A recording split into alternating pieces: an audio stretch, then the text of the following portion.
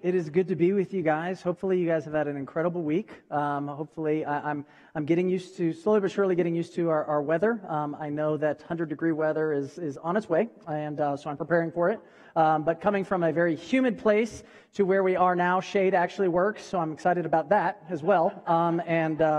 When you're in humidity, it can be 75 degrees and you're battling swamps. But anyway, all right, I shouldn't have said that. Anyway, I'll get an email. Anyway, so it is good to be with you guys this morning. Hopefully you guys have had an incredible week. I'm so excited about today, and here's why. God is giving us an opportunity to dive into one of his books. And this honestly is something I've been looking for. I know we've done a couple mini-series for a while, and I'm excited about camping out here for about 9 to 10 weeks, okay? So we're not going to go anywhere. We're going to hang out in the book of Colossians for a little while. Now, before we dive into the book of Colossians, I wanted to kind of set it up this way. I read an article. Actually, I read 3 different articles about one topic. And you know what I found in all 3 of those articles? 3 differing points of view on the same topic.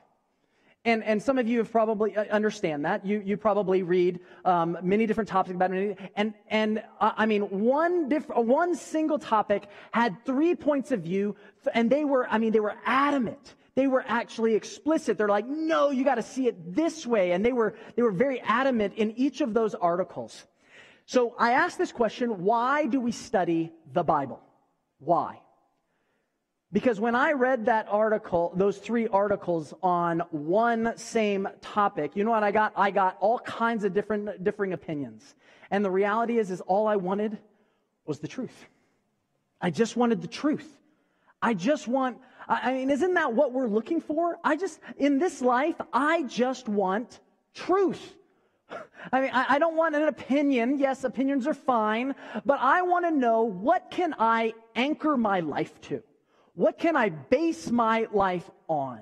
What can I actually lean into and devour and let it devour me, that will actually change me for the good? That will actually change me to become more of a person than I ever thought I could be. And that is one of the reasons why we study the Word of God. Now, some of you might look at the Word of God this morning and go, Joel, that's an antiquated book.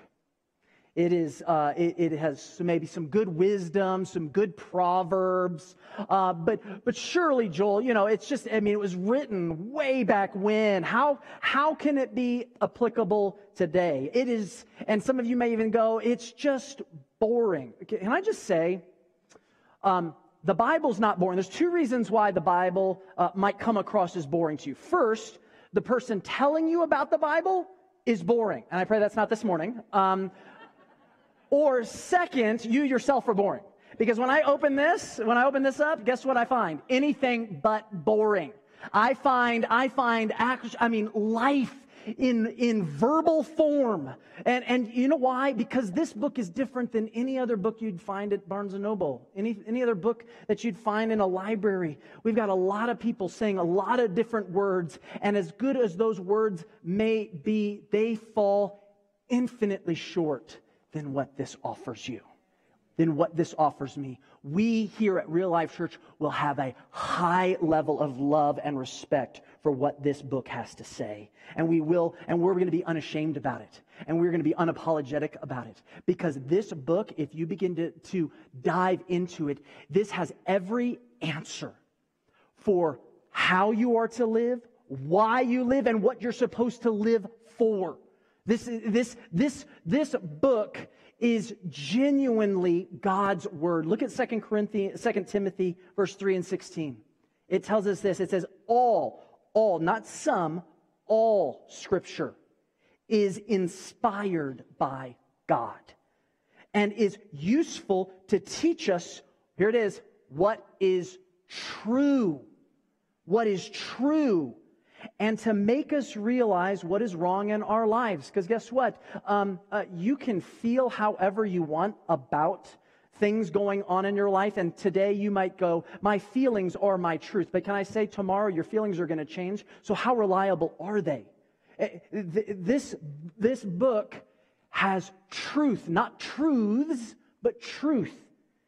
And it makes us realize what's wrong in our life. It corrects us when we are wrong and teaches us to do what is right. And isn't that what we're after? We're after the truth. I'm after the truth. It teaches us right and wrong. It teaches us the truth about life and death, heaven and hell, who we are not. And the reason why this is important is because whether you believe it or not, there is an adversary.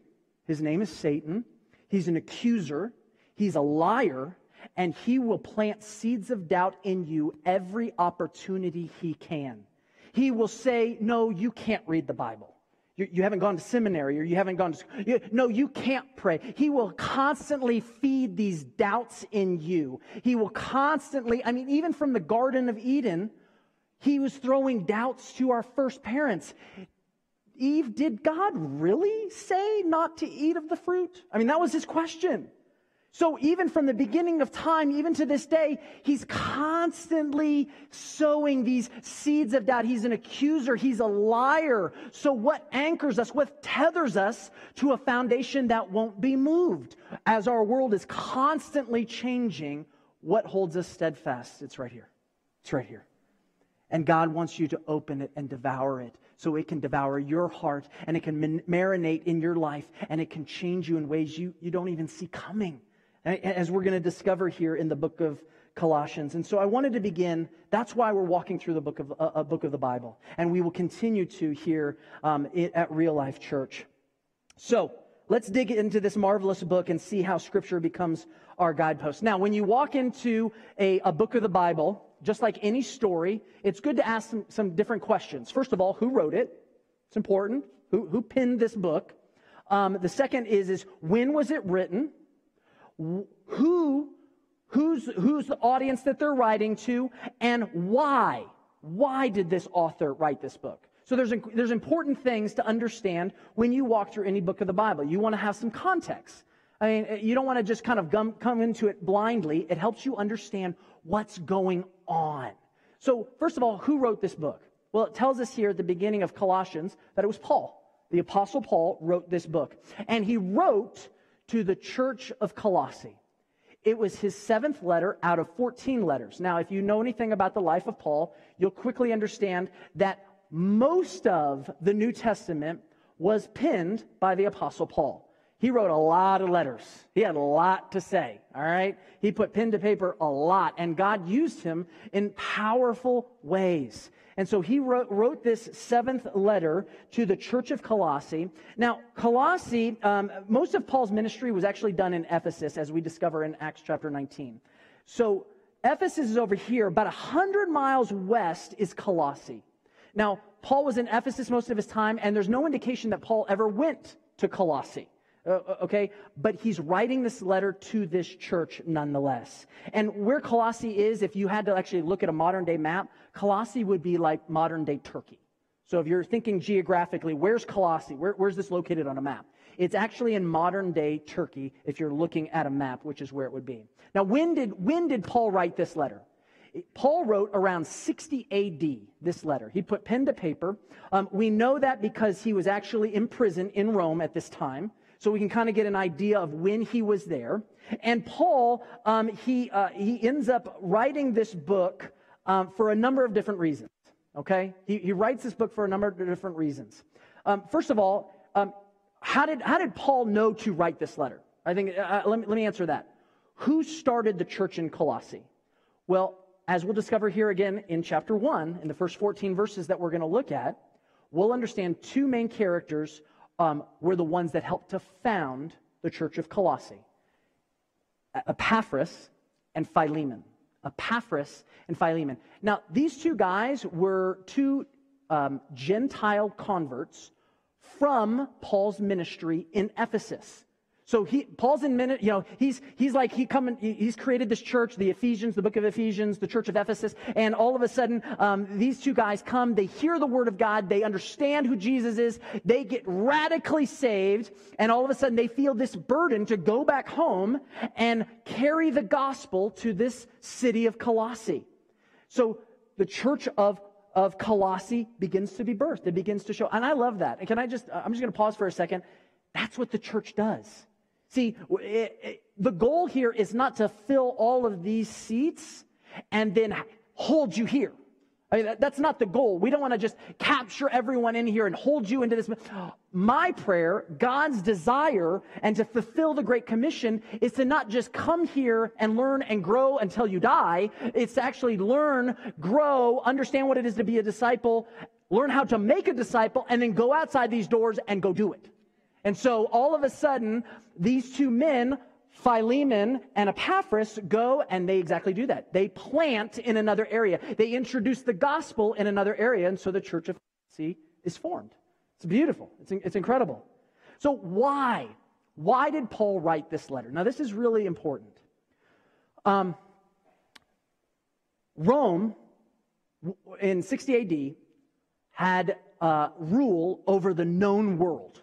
Okay, they had over 4 million plus square miles across that they governed and that they ruled over. So, I mean, to give you perspective, that's like from India all the way to England. Okay, so they controlled, they dominated the known world. And the thing about the Romans is, yes, they were known for a lot of different things, but one of the things that they were known for was their architecture and their transit system. If you know anything about the Roman roads. Now, here's what happens. Colossae was kind of, let's imagine for a moment, Colossae was just this isolated village. Everyone knew everyone. Let's imagine that everyone knew everyone. Hey, Bob, it's good to see you. You're walking down, and everyone knows each other's names, and everyone speaks a similar language, and everyone, you got the baker over here, and you got the I don't know, the blacksmith, whatever they got in that day. Okay, all right? They had all these people, and everyone knew everyone, and everyone went to the same church. They believed in the same way, and they talked a similar language. Well, what happens is when all of a sudden, Rome starts introducing these roads. Guess what happens? So now, roads are now intersecting into this small little community we know as Colossae. You know what happens when you start to connect the world like that? All of a sudden, new ideas come into town. All of a sudden, guess what? New religions come into town.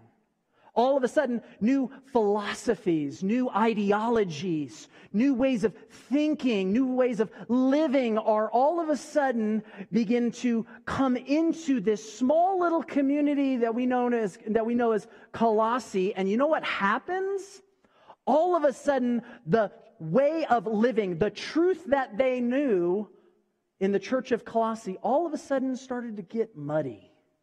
It started to all of a sudden, it's not just Jesus anymore in the church of Colossae. All of a sudden, it's Jesus plus this.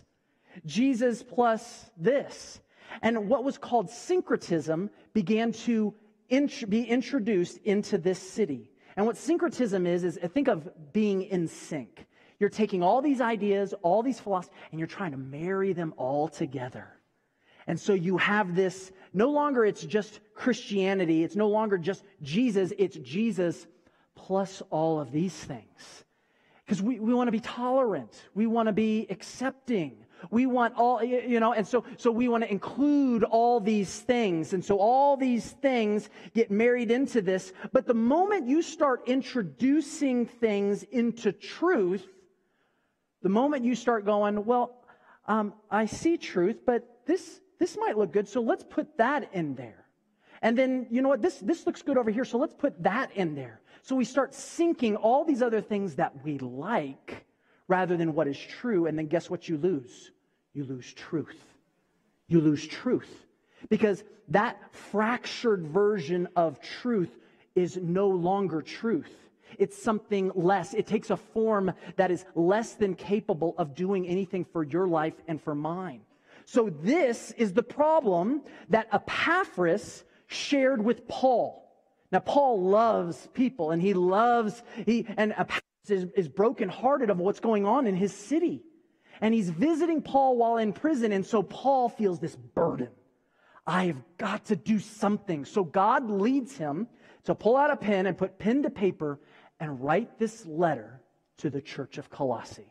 That is why he begins to write this. Now, there's a number of different things that he begins to introduce here that we're going to walk through. And it's such a beautiful, beautiful book as we begin to walk through it.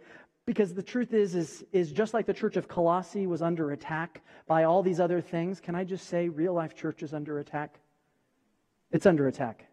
The fact that we proclaim the name of Jesus, we are under attack. I'm not going to lie to you. This is our world, let's say, hates us. They hate us. In fact, they don't understand us. They see us as narrow-minded, and they see us as judgmental and all these different things. And the reality is I am a sinner. I am a hypocrite, and I am judgmental. And you know what? Their argument is actually not with you, and it's not with me. It's actually with the King of Kings and the Lord of Lords. They don't like truth. You know why? Because the moment that they acknowledge that there is a absolute truth is the moment that they have a responsibility to that absolute truth. And no one wants to be responsible to a God. No one wants to be told what to do. And that's what our world talks about. That's what our world teaches. And so that's where we are. Our adversary wants to close our doors. Our adversary wants to shut your mouths. Our adversary wants to silence everything that's going on in this place. And I'm here to tell you, we're not doing it. We're not doing it. We're not. We are going to stand on God's word. So let's see what God's word has to say to you and to me this morning through this incredible book, the book of Colossians. If you have your Bibles, you can follow along with me. If you don't, it's going to be up here on the screens. But look at Colossians chapter 1 as we look at these first 14 verses as God begins to align us with who he is. Chapter 1, starting in verse 1. This letter is from Paul. We learned that. Chosen by the will of God to be an apostle of Christ Jesus, and from our brother Timothy. We're writing to God's holy people in the city of Colossae, who are faithful brothers and sisters in Christ. May God our Father give you grace and peace. We always pray for you, and we give thanks to God, the Father of our Lord Jesus Christ. For we have heard of your faith in Christ Jesus, and your love for all of God's people, which come from the confident hope of what God has reserved for you in heaven. You have had this expectation ever since you first heard the truth of the good news. And this same good news that came to you is going out all over the world. It's bearing fruit everywhere by changing lives, just as it changed your lives from the day that you first heard and understood the truth about God's wonderful grace. You learned about the good news from Epaphras. He's the one that started the church. Our beloved co-worker. He is Christ's faithful servant, and he is helping us on your behalf. He's told us about the love for others that the Holy Spirit has given you. So we've not stopped praying for you since we first heard about you. We ask God to give you complete knowledge of his will and to give you spiritual wisdom and understanding. Then the way you live will always honor and please the Lord, and your lives will produce every kind of good fruit. All the while, you will grow as you learn to know God better and better.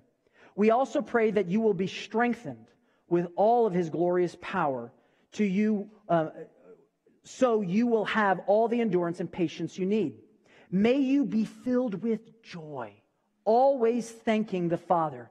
He's enabled you to share in the inheritance that belongs to his people who live in the light. For he has rescued us from the kingdom of darkness and transferred us into the kingdom of his dear Son, who purchased our freedom and forgave our sins. Heavenly Father, we ask that you would visit us this morning.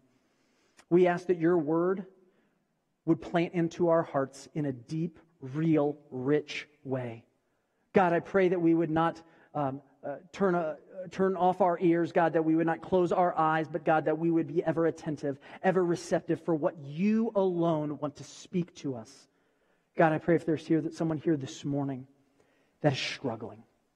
I pray, God, that if there's someone here that is not even sure why they're here, I pray, God, that you would introduce yourself to them through your word this morning. God, we love you, we praise you, and thank you. In Jesus' name, amen.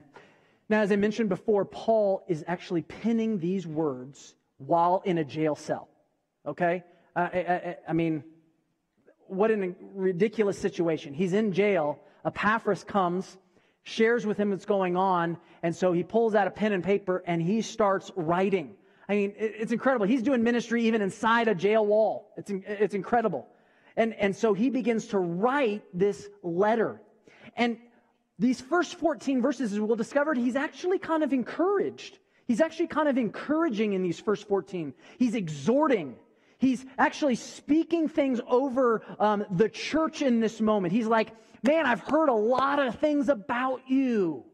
Good things, great things. And I want to reemphasize and share those things. And so he begins to do that. And I think these first 14 verses, I think there's 3 distinct areas that God wants us to pull out this morning.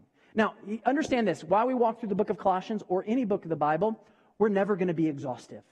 My prayer is that our time together might spur you on to dive deeper into God's Word. I encourage you, read the book of Colossians on your own. If you're relying on Sunday morning to help you become all that God wants you to be, to become the disciple, I'm here to tell you, it's insufficient. It's not enough. You've got to go home, take the opportunity to see what God's Word has to say to you, what He wants to bear and bore in you. And that only happens when we begin to unfold it on our own outside of a Sunday morning sort of setting. So I just want to encourage you. But Paul's penning this, and he's encouraged on one side, and he's concerned on another, is why he's penning this letter. And these 3 distinct things that are worth pointing out are this. The 3 distinct things in chapter 1, through these first 14 verses, are this: thanksgiving to God, prayer, and identity. Thanksgiving to God, prayer, and identity. I think he drives... Again, you're going to discover there's other things in these first 14 verses. But I believe this morning God wants us to pull these 3 things out. So I'm not saying that this is exhaustive. I'm just saying that these are the things that I believe God wants us to pull out and put before us this morning. So look at this first with me, this first distinct area that I think God wants to point out, this area of thanksgiving. Thanksgiving to God. Now, we love the day Thanksgiving coming around. We literally look forward to eating turkey, getting tryptophan in our body, and then we take a nap in the afternoon. You know what I'm saying? And maybe the Lions might win. I don't know. You know what I'm saying? Whatever.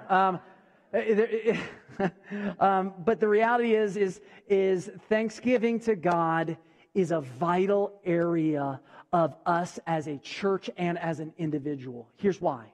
Paul gives in verse 3 and verse 11 and 12. Look at verse 3 with me again. It says this: we always pray for you, and here it is. We give thanks to God, the Father of our Lord Jesus Christ. You know, if Epaphras started this church, if Philemon started this church, the world would say, why aren't you thanking that guy? I mean, he's done all the heavy lifting. He's done all the work. But Paul understood and understands, just as why I want to help us as a church understand this morning, that when Paul is going, I am not thanking a man in this moment. I am thanking the God of the universe that can do things that man cannot do. And you know what man cannot do? Just about everything. Just about everything. I would love to be able to fix my wife.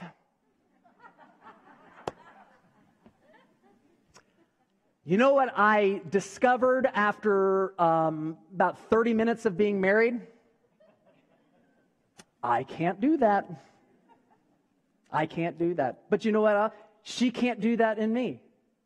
You know, I would love to be able to pull someone that is suffering out of that, and out of addiction out of that. I'd love to step into every marriage and repair it myself. I'd love to step into every child's life and say, stop doing that. Stop. No, don't do that. Stop. That path that you're on, it's going to go real bad. And every parent in here feels that weight because you don't want your children to walk down that.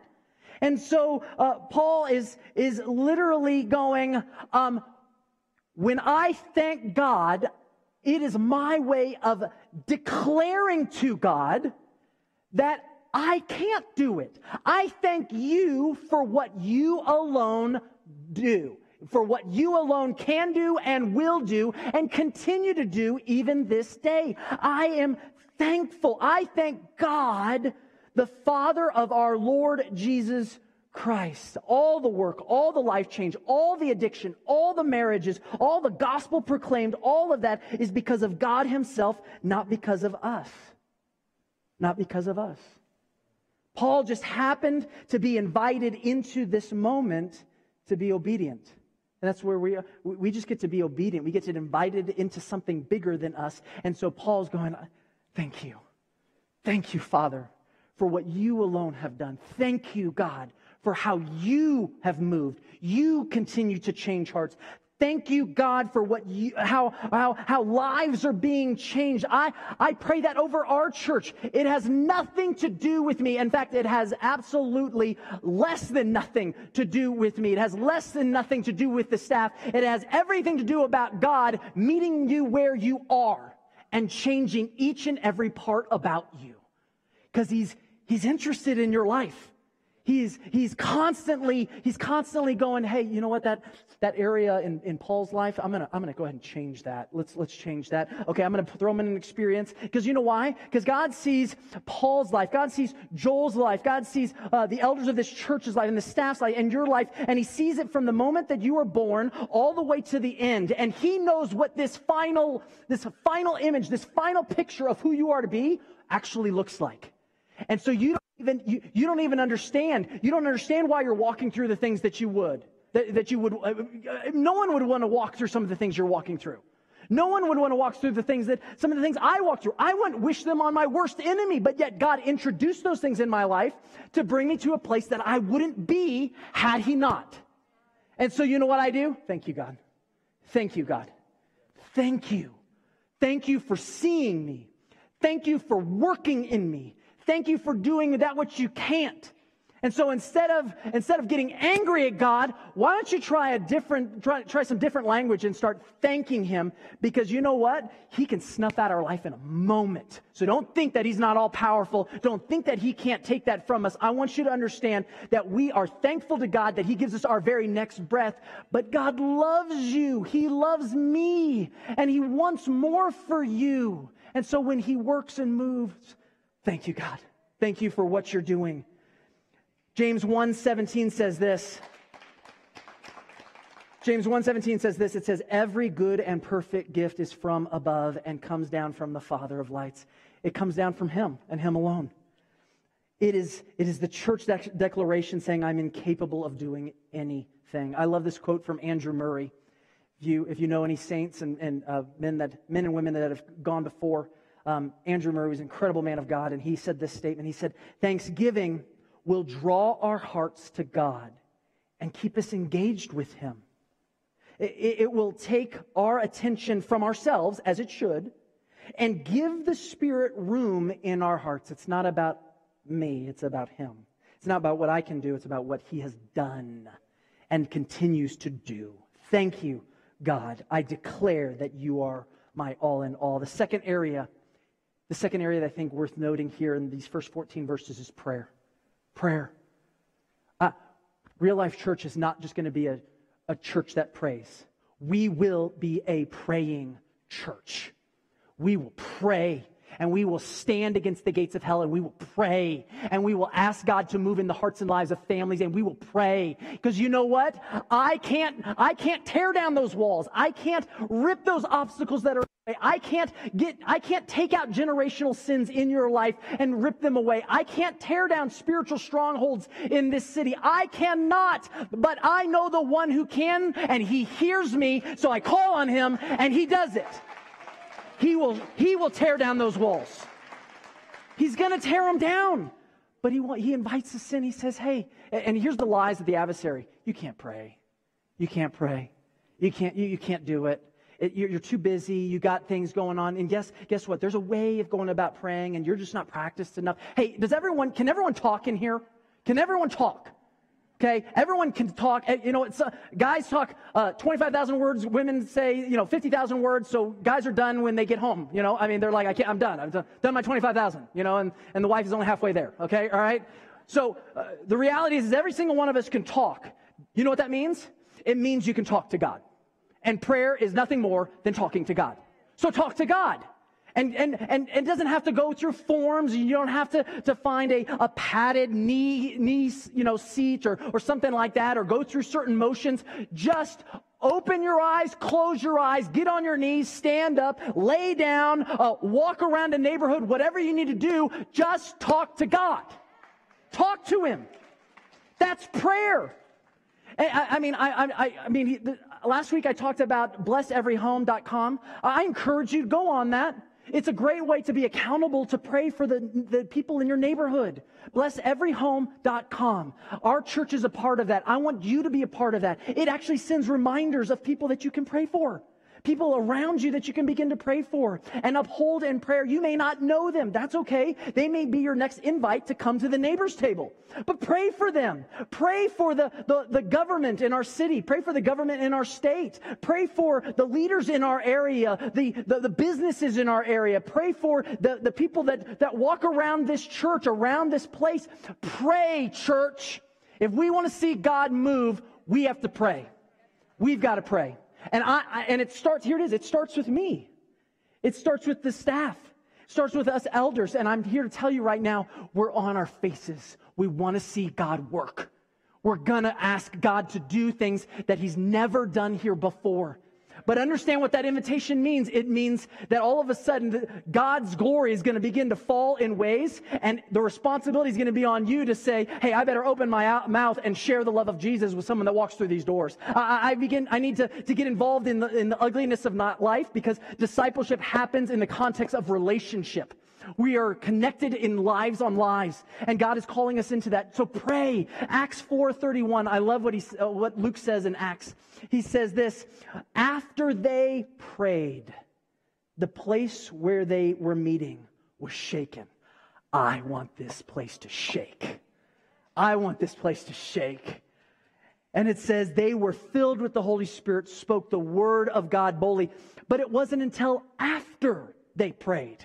You want to be different? You want your life to change? You want your intimacy with Jesus Christ to come to a new level? That's going to come after you pray.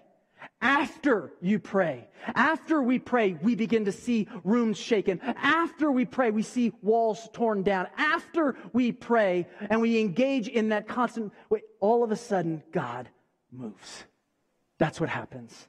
And I love how Paul brings attention to this. Our brothers and sisters, are they on your heart? Are you praying for them? Do you pray for this church constantly? Paul says that he did. We always pray. Verse 3, we always pray for you. So we have not stopped praying for you since we first heard about you. We always pray. We have not stopped. It's just part of our DNA. It's who we are. We're constantly interceding. We're crying out to God. I love what Charles Spurgeon said. He said this: the best style of prayer is that which cannot be called anything else but a cry. Oh God, God, move in my marriage, move in my children's life. God, please move in my church, move in my family, move in my neighborhood. God, move, work. Holy Spirit, do which I cannot do. Be what I cannot be, but you through me, may I be obedient. Please, God, pray that way. Plead to who God is. The third and final area, is identity. Identity. I think Paul speaks this over himself, Epaphras, and the church. Paul speaks out identity in these first 14 verses. And here it is. Why is identity so important? See, if I asked you who you are, I might get a collection of answers. Well, I'm a worker at NASA. I am a mechanical engineer. A lot of the time we identify who we are by what we do. At least the men do, right? Well, I do this, so therefore I am this. And sometimes women do the same, or sometimes women identify according to their family or different ways. And so we begin to identify in these different ways. But identity is important. It's how you see yourself. It's how you live out your life a lot of the time. My identity is important. And Paul understood this, and so he begins to speak this out in this letter. I'm going to speak this out over myself, Epaphras, and the church. Look at verse 1 with me. He says this letter is from Paul, chosen by the will of God to be an apostle of Christ Jesus. That's an identity statement. I am an apostle of Jesus Christ. Paul knows who he is. I mean, think about the security of when you know who you are. There's no shaken identity, that you know exactly who you are and everything that comes with that identity. And then he goes in verse 7 and he says the same thing about Epaphras. He says, you learned about the good news from Epaphras, our beloved co-worker. Here it is. He is Christ's faithful servant and is helping us on our behalf. So he speaks these two moments of identity, but then he starts talking about the church. He goes, hey man, I've heard some great things about you. I've heard some incredible things about you. And the things that I've known and I've heard, and Epaphras is sharing me all these things, and I want to celebrate that. I see the identity that you have found in Jesus Christ, and I recognize it, and I celebrate it, and I want to give glory to God about it. This is incredible. Identity is so valuable. Now, why is identity, before I dive into that part, why is identity valuable? Because if you don't have identity, you know what happens? Bad things happen. Dangerous things happen for the life of a believer. When you don't know who you are, then everyone, including the world, is going to define who you are. And guess what you begin to do? You begin to believe it about yourself. You begin to accept it about yourself. There's a book by the name called Witnesses, and it's a compilation, a collection of short stories by men and women that have walked through the Jewish concentration camps, the Nazi concentration camps, the communist concentration camps. And so this book has a number of different stories, but there's one in particular by a man by the name of Walter. And Walter was in one of these camps. And this is what he said. He said, do you know the number one goal of all the Nazis? The number one goal of all the Nazis who ever came into the concentration camps, their number one goal was to completely destroy, devour, demoralize, and destroy every ounce of identity about the person. That was their number one goal. I'm going to destroy everything. I'm going to demoralize them. And the reason why they did is because if they destroyed their identity, then they would have no motivation to incite revolution. They all of a sudden, they would rebel. They would resign to live the remainder of their life in status quo misery because they don't know who they are. And so this is what Walter's story recounts as he looks back. This is what Walter says. He says, right after arriving to the concentration camp, we were herded into a room where all civil clothes were taken. We were stripped naked from head to toe. Earthly possessions were all gone. We were shaved. All of our hair was removed. All of our bodily hair was removed. And it went so fast. Everything. Don't you think for a moment that if you're on shaky ground this morning that our adversary won't strip it away in a moment? Strip your identity, my identity. This is what happened in this concentration camp. It happened so fast. Everything was taken from him, he says. And in fact, all the work was not done by the guards. it was actually done by other prisoners to add greater humiliation to what was going on. So all of a sudden, the guards looking on, watching everything that happened, they would then be ushered into taking a shower, where then afterward they were given tattered clothes and then tattooed with a number. This was supposed to be my name, he said. I had no name anymore. All I had was a number. That was all that was it. See, the Nazis were effective at distorting and destroying identity of every single one of our prisoners. And I think that's the ongoing attack in our church today. Satan is slowly but surely stripping our identity. He's slowly but surely, and it's not just grandiose. It's not some, hey, I want you to do. No, it's just this subtle, slowly taking away small things, slowly beginning to change the way we think about certain things, slowly beginning to reclassify what truth used to be, slowly but surely. And in doing so, you know what he's doing? He's stripping your name. He's stripping your identity. And you know what happens when we lose our identity? You become complacent and you begin to become compliant. Complacent and compliant. We become apathetic. Oh, and all of a sudden Satan goes, oh yeah, listen, I don't need you. Just be comfortable where you are. And then Satan goes, okay, I need you to move over here. Okay, I'll move over here. Oh, I need you to think this way. Okay, I'll think this way. Yeah, that's not that big of a deal. And slowly but surely, we lose our name. We no longer know our identity, and we end up just becoming a number in this world. That's the danger. So Paul begins to speak identity over the church of Colossae. This is what he says. He goes, I heard about your faith. I heard about your love, and it comes from a couple different things. There's three things, three identifying attributes, three identifying promises of what comes in. And here it is. You ready? And I've got to hurry. Here it is. Hope-filled identity. Hope-filled identity. When our lives, our identity is found in Jesus Christ, you have hope unlike ever before.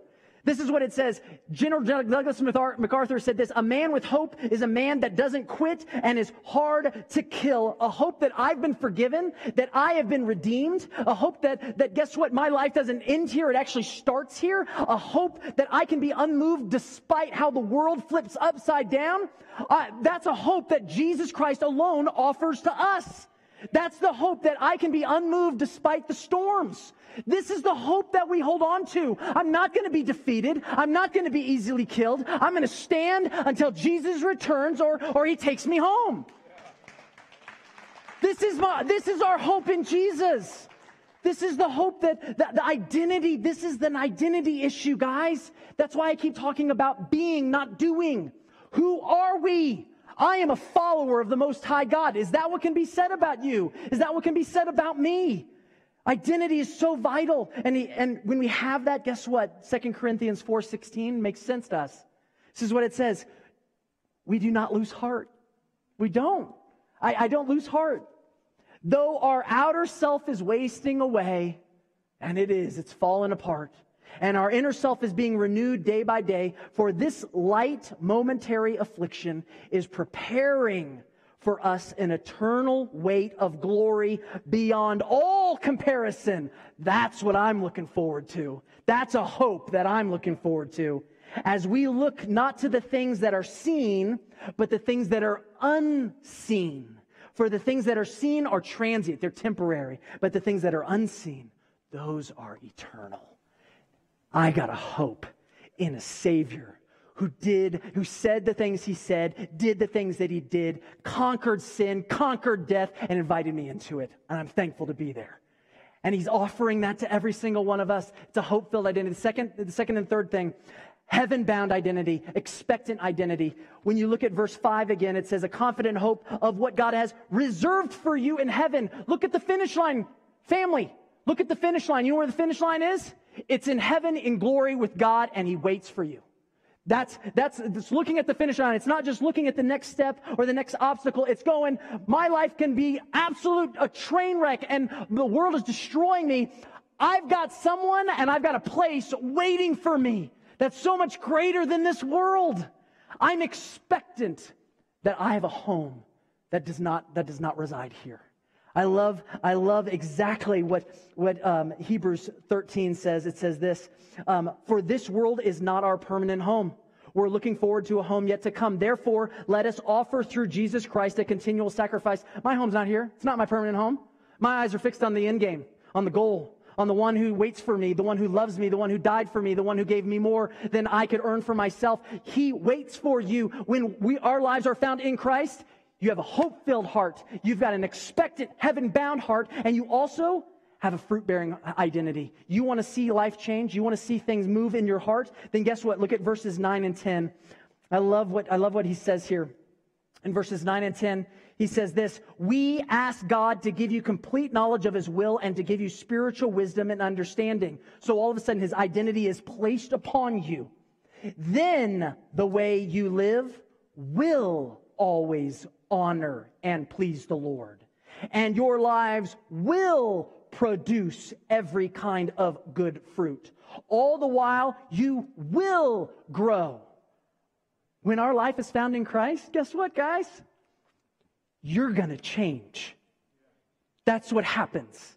When your life, your identity is in Christ alone, you change. We're different. We're no longer the same. And he's very clear about that, which is why this whole series is called Dare to Live. He is daring you to trust him, daring you to find your identity in him, daring you to be more than you thought you could be. Paul does an incredible job, and he's speaking identity over us this morning, and he's going, it's not about your name, it's about his name, and he claims you as his own. I'm going to end with this one video clip, and if you guys have ever watched The Chosen, I encourage you, if you haven't, take a look at it. It's for this particular clip is an interaction between Jesus and Mary Magdalene. And Jesus and Mary Magdalene, you know what? Mary Magdalene was a broken person, prostitute, possessed. I mean, the whole deal. She was at the end of her life, the end of her rope, and all of a sudden, she thinks that she is just another number, and then she has an interaction with Jesus. So turn your attention to the screen and watch this.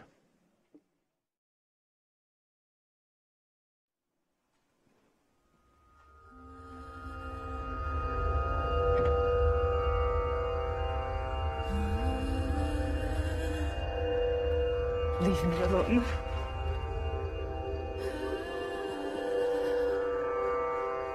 Mary.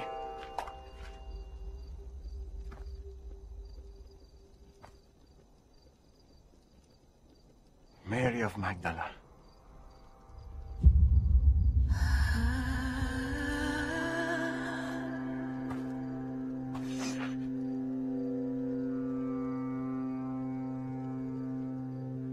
Who are you? How do you know my name? Thus says the Lord who created you,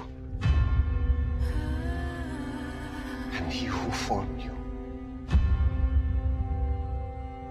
Fear not, for I have redeemed you. I have called you by name. You are mine.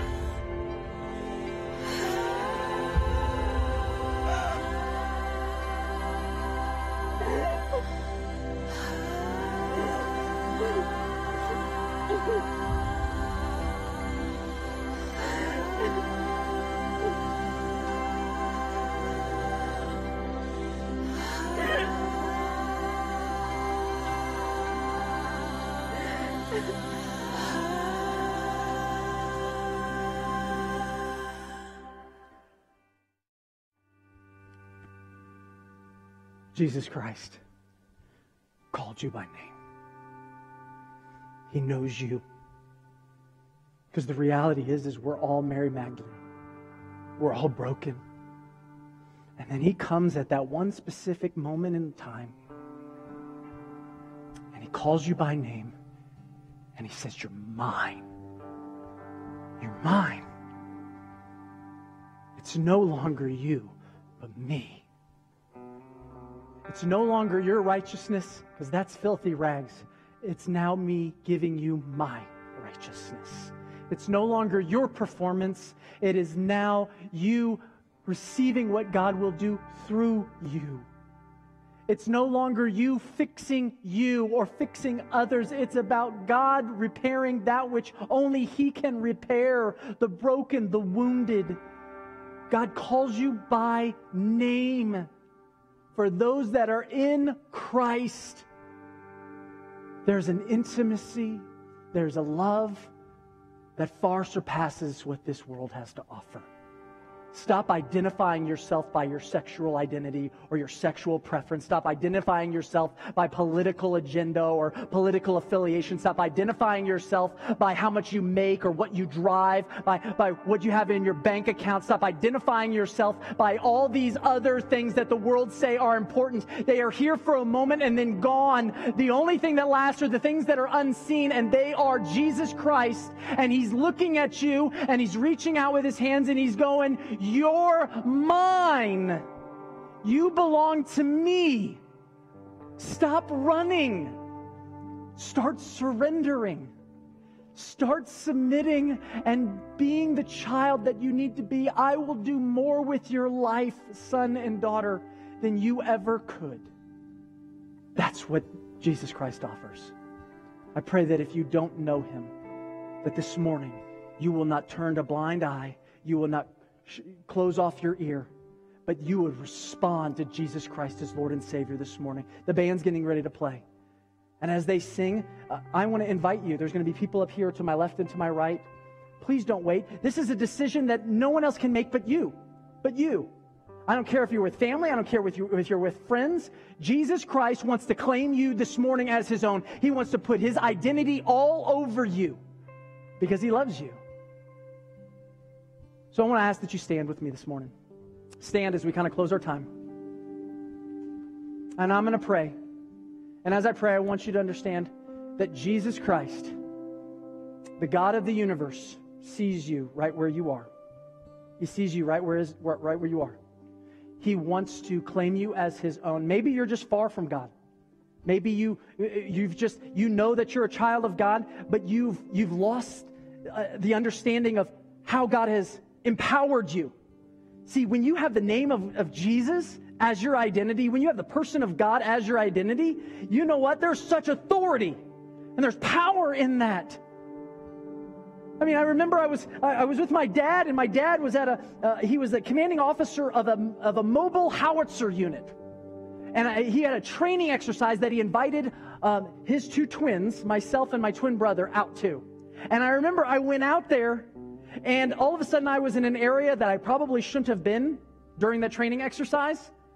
And we were over there, and a bunch of the military guys that were over there, they're going, "You shouldn't be here. Why are you here?